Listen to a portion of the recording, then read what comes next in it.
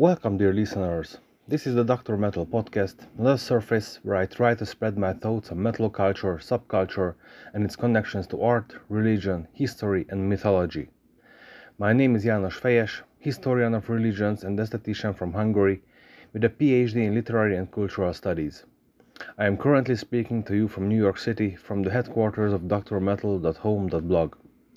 Please look for the same name, Dr. Metal, on Facebook, Twitter, and Instagram as well for additional content. Please remember not to write it with a C but with a K. Let us start today's episode.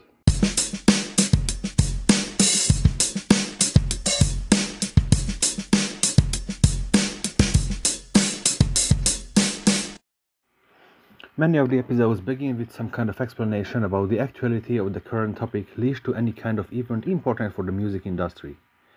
This convulsive manner is now left. I would like to present you my thoughts about Moonspell's Night Eternal, back from 2008, because during last term we had some interesting discussions with my students that helped me formulate my thoughts about it. The album entitled Night Eternal was released on the 19th of May 2008 by Steamhammer, making it the 8th full-length album of the Portuguese band Moonspell. The cover was made by Ciro Anton of Static Flash, whose style, including static, stone-like backgrounds and unusual human figures in the foreground, could be witnessed on the artwork.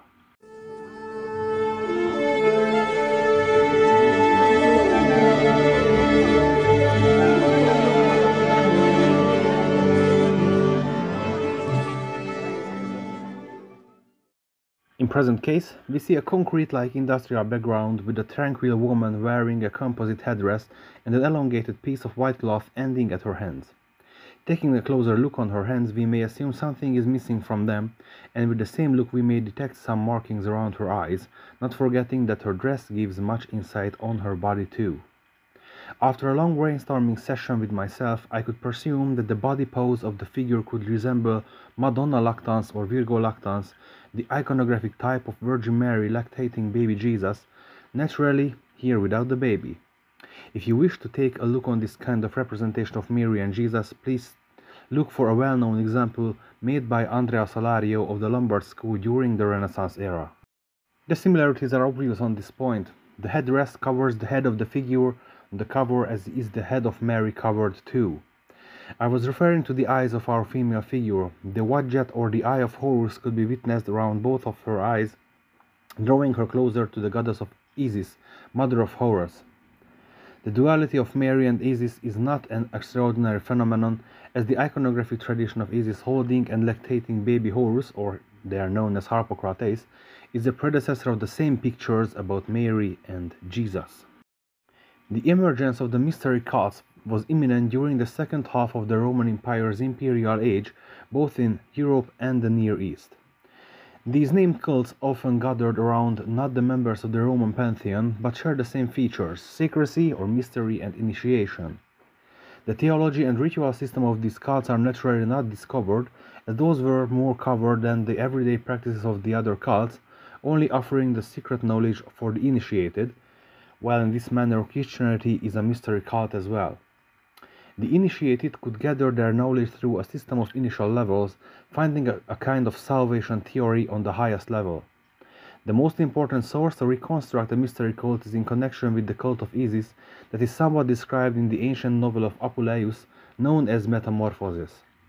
Amongst the most important cults we can find the mysteries of Eleusis, focusing on Demeter and Persephone, the cult of Mithras, a solely male cult with a military taste, the cult of Isis, which is the Hellenic cult of the Egyptian goddess, the cult of Bacchus or Dionysus, and a host of other cults dedicated to lesser deities, for example Cybele, Atargatis or Dea Syria, reaching importance in Asia Minor and now today's Syria. As it could be seen by my kind listener, most of the cults are gathered around goddesses and not gods, showing the clear interest in femininity during the highly patriarchal period of Hellenistic culture. The goddesses in most of the cases are mother goddesses, with some kind of power to liberate the suffering people from their corporeal agony. Thus it is not a surprise that scholarly circles call these cults as Magna Mater cults, with origins coming from hundreds of years before the emergence of written culture. For example, in the cases of Isis, Cybele or Atargatis, they are goddesses who were worshipped long before Hellenism itself.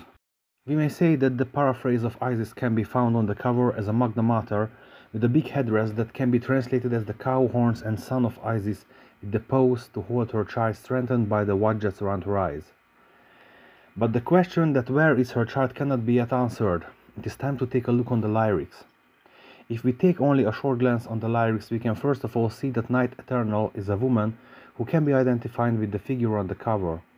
The 9 songs are not to be detailed, only the most important motifs are going to be highlighted, crowning the composition with a bonus track that is entitled Age of Mothers. The 16th chapter of the Book of Revelations creates the apocalyptic scenery for the whole album. At Tragic Heights, the first song depicts a female figure for us who, as she is situated in the sky, can be identified now with the woman clothed in the sun, offering a kind of a requiem for the dying world, not yet discovering the owners of broken and rotten hearts. This absolute positive extreme of femininity is balanced in Night Eternal, whereas the woman is identified with the harlot of Babylon. Since Northrop Frye, we know that the structure of the Bible is balanced with mirrored images of good and evil. Thus our heroine, who is both at the same time, is the embodiment of cosmos and chaos. She is unity herself. The speaker of the lyrics is a male throughout the whole album, who is aware of the meaningless of life when the sun is darkening, as we see it in the song Shadow Sun. A woman feeding her child and through it, thus the child to be born, and his mother a coding scorpion flower song, showing her power to destroy the world. That is unity of beauty and death, even in the title itself. Moon in Mercury underlines her destructive manners. The cold-lighted moon and Medusa unified, and the motif of a male body melting the fire makes the female a threat.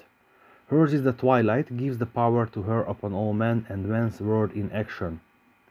The demonic in femininity is shown in Dreamless, Lucifer and Lilith, while Spring of Rage not just promises but shows the reality of a beauty destroying in a fertile, spring-like scenery. Light becomes cursed, taking a look on it from the night in the song that is called First Light. For me, it is quite hard to understand why was Age of Mothers taken as a bonus feature on some of the release versions, as it is the one that completes the composition. Now the woman with the capital W is on the top of the hierarchy, not a destructive but as an almighty entity who becomes the perfect, untouchable and unreachable absolute for men. Now, after a mechanic description of the lyrics, let us see the possible context of the whole album. What may this whole composition mean? For possible answers, let us think back to the word of the ancient. The opus magnum of Johann Jakob Bachhofen, known as the Mother Rite, an investigation of the religious and juridical character of matriarchy in the ancient world from 1861, could be a yet outdated piece, but its fundamental thoughts are still relevant. His system of 3 principles are: first, the principle of the earth is an unchained feminine power as an almost animalistic hetairism. Second, the principle of the sun is of man who always seeks war and violence. And third, the principle of the moon is the way of classical matriarchy known from ancient Greek culture. We should not forget that both Bachhofen and the non-Greek mythology is written from the perspective of the patriarchy, showing a clear terror of matriarchy. Thus the chaotic principle of the earth is an endless threat, while the moon is a sober mean between the two extremes. As a consequence, if we imagine matriarchy, that would make the role and position of man to be weakened. If we only consider lineage, we may find the only person of the mother is sure. The father becomes an unstable and relative construct that can be replaced any time, while for centuries man thinks of himself as the absolute. Regarding the case, from the perspective of the sun, the power of the woman would mean the complete downfall of man. The grammatical gender in both Latin and ancient Greek for night, that is called as nox or nyx, are feminine, and they are accompanied by goddesses of the moon, for example Artemis or Diana. Thus nox eterna or night eternal is the darkening of the sun that is clearly underlined by Fernando Ribeiro, vocalist and lyricist of Moonspell. Even the band's name is drawn from the moonish modern Gothic relations, showing the male-dominated metal scene, the ancient roots and qualities of femininity. This is how we can understand the apocalypse of the 9 original songs of the album and the crowning jewel of the woman in Age of Mothers. This half-hidden last song shows how the relativity of man is understood by men, accompanied by the absolute of the woman, now being aware that besides the eternal woman, man can only be a rotten and broken-hearted slave, as they are incomplete. Typical ancient thoughts can be found here being in close connection in the type of the dying resurrecting kind of gods, for example like Cybele and her consort Adonis, whereas Adonis is the father of himself or his reincarnations. Once again, underlining the replaceable features of man. Nevertheless, these thoughts has their audience nowadays as well. Without even daring to cite any elements of contemporary feminist ideological debates and fights, I would like to refer to one of the key contemporary neo-pagan cults, the Wicca. Wicca uses the same dying resurrecting mythology as if we live 4,000 years before today. Neo-pagan cults naturally tend to dismiss current social constructs to reach for ancient and therefore cleaner concepts of existence, in the case of Wicca highlighting it in its mythology too. Here stands the goddess before who enters the decline of the industrial world in the video of the title track, creating figures with the touch of her hand and erasing the members of the band with the same touch. As she creates, so she destroys, making her the bearer of absolute power, being a bride eternal not ready to give birth to a child, thus she misses the child on the cover too. And why isn't she ready for a child? Because in the age of mothers first, man has to become aware of their fallibility and has to acknowledge the endless power and potential of the woman. As a closure, let me cite some lines, not because the source is purest of all, but because it resonates perfectly in this rebellious zeitgeist. It's another pop cultural reference from Jurassic Park of 1993. Dr. Ian Malcolm says, God creates dinosaurs, God destroys dinosaurs, God creates man, man kills God, man brings back dinosaurs. While Dr. Alice Settler responds, dinosaurs eat man, woman inherits the earth. Thank you for joining me in today's analysis and mental travel into the world of metal and its culture. Thank you for your attention and interest. If you wish to get instant notification about new episodes, please follow the podcast on Spotify or Anchor. Please remember to look for the different social media services of Dr. Metal.